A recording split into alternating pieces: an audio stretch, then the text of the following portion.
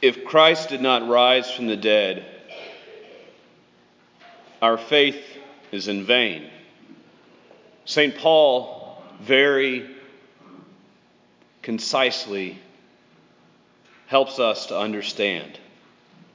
If Christ did not rise from the dead, we are, he says, the most pitiable people of all.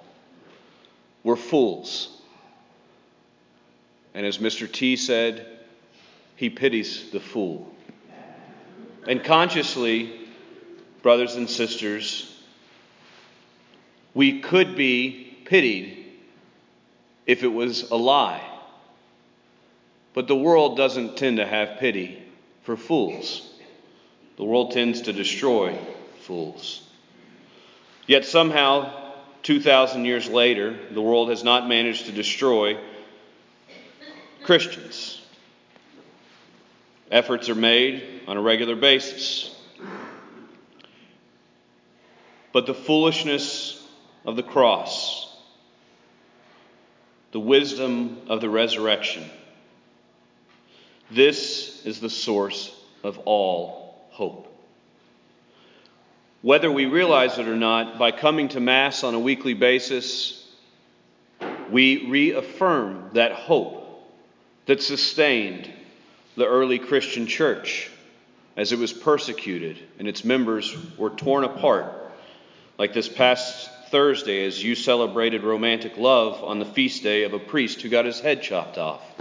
St. Valentine, priest and martyr, pray for us.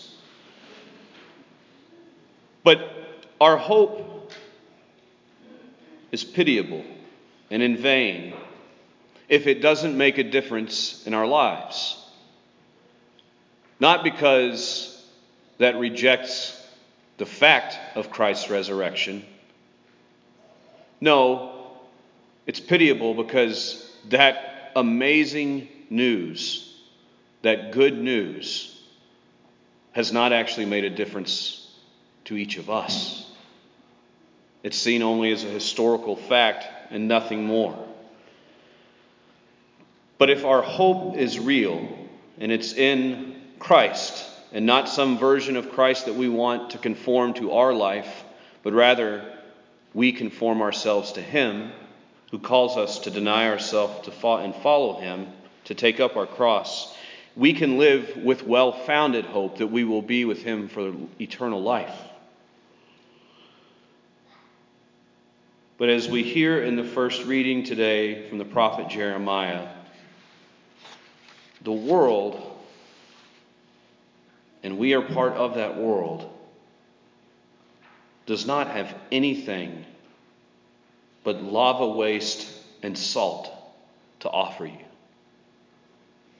The attraction to the world is very obvious. We all live in it, and we all exist because of the air we breathe, the food we eat, the relationships we have, the jobs we may have, the homes we live in. These are all things in the world. Yet we also know that in the blink of an eye, these things can be gone. And if we live day to day without any hope of eternal life, then we understand that there's really no point in putting any trust in anyone on earth. And that's what Jeremiah reminds us. Cursed is the one who trusts in human beings, who seek his strength in flesh, whose heart turns away from the Lord. You see, if our hope is only in the world around us and the things that are passing and the people who are passing, we will always be left wanting more. But our Lord, because He knows the prophet Jeremiah, He even kind of refers to him in today's gospel, our Lord knows the antidote to this undue attachment to the world.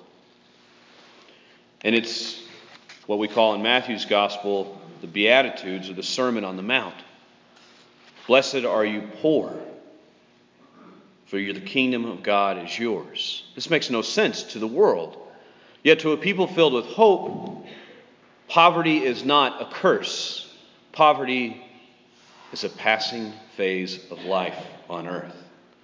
Blessed are you who are now hungry, for you will be satisfied. Real hunger pains are terribly difficult to deal with. But our Lord's not referring here to hunger in this world. No, he's talking about a hunger for God. That if you hunger for God now, if you feel those pains of not knowing him fully, you will be satisfied, because instead of focusing on this world, you will be focused on God, and you will live your life for him. And the list goes on. And our Lord reminds us when he turns and says, "Woe to you who are rich, for you have received your consolation." Our Lord is simply reminding us that our attachments cannot be in this world. He's not condemning wealth. No, our Lord does not condemn wealth. He acknowledges that it can be a great barrier to somebody attaching themselves fully to him and to hope in eternal life. Because when you have wealth, you can tend to favor the pleasures of this world. But that doesn't mean you can't go to heaven. It just means it's a little harder. And recognizing that we're talking about a very simple statement of our Lord, that we need to deny ourselves and follow him. That is, we need to be detached from things of this world and follow him. Means we need to be attached to him. As Catholics, we have a real good sense of what we need to not do, right? We've got those commandments. We've got that guilty conscience. We have to go to confession. All the things that we should not do that we do. But the point of all of that is not so that you can continue to grow in self-denial, because self-denial will help you. The point of all that is so that you can grow in attachment to God. So you detach from the world and its pleasures so that your heart can attach to God and a life lived in his grace.